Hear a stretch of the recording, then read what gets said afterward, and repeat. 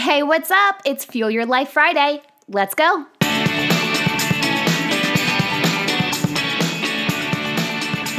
Welcome back, you beautiful souls. I'm not even going to front. I had no clue what today's episode would be, so I really just released it to the universe to see what would pop up, and within 15 minutes of doing so, this story actually landed in my lap.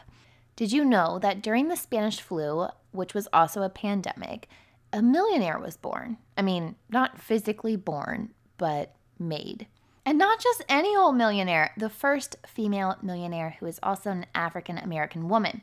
Sarah Breedlove, also known as Madam C.J. Walker, was the first in her family to be born after the Emancipation Proclamation, so she often described herself as being the first one in her family to be born free. But at the age of 5, her mother died, and just a few years later, her father died.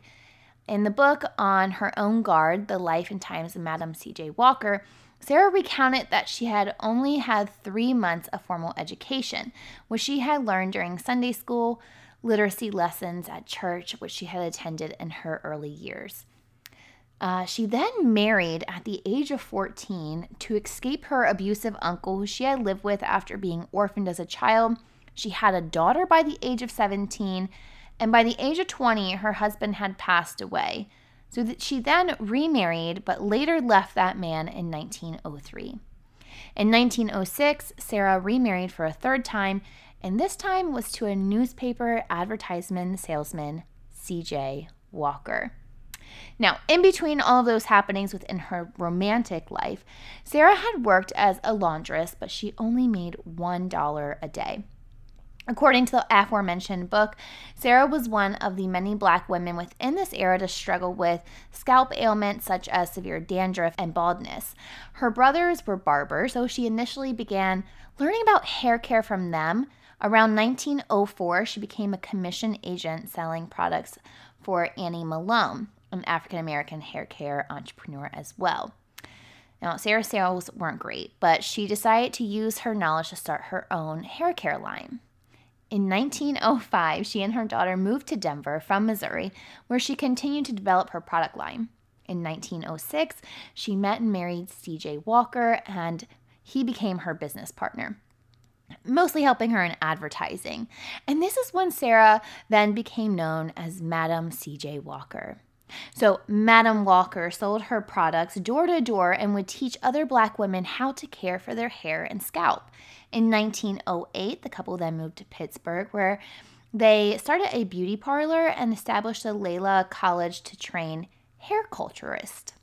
Now, between 1911 and 1919, during the height of her career, her company employed several thousand women as sales agents for its beauty products, and by 1917, they had trained more than 20,000 women.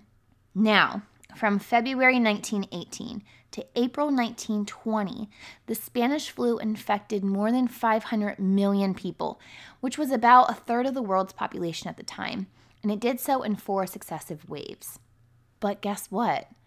Madam C.J. Walker's business did not stop thriving. In fact, it grew more steam through the pandemic.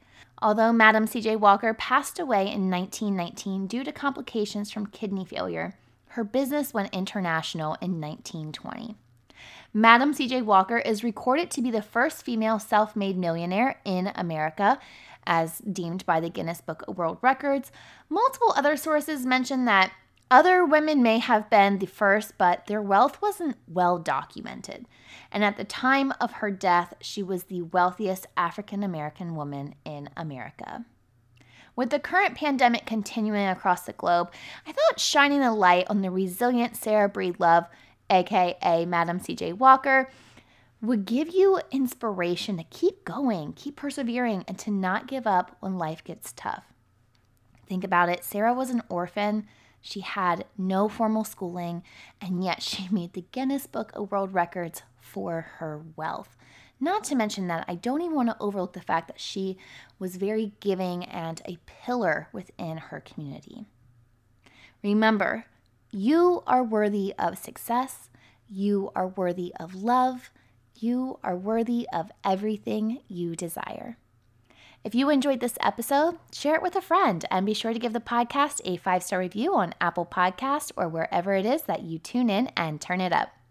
That's all for today. I'll see you back here next week, but until then, remember, every level of life is an opportunity to grow. Be well, my friend.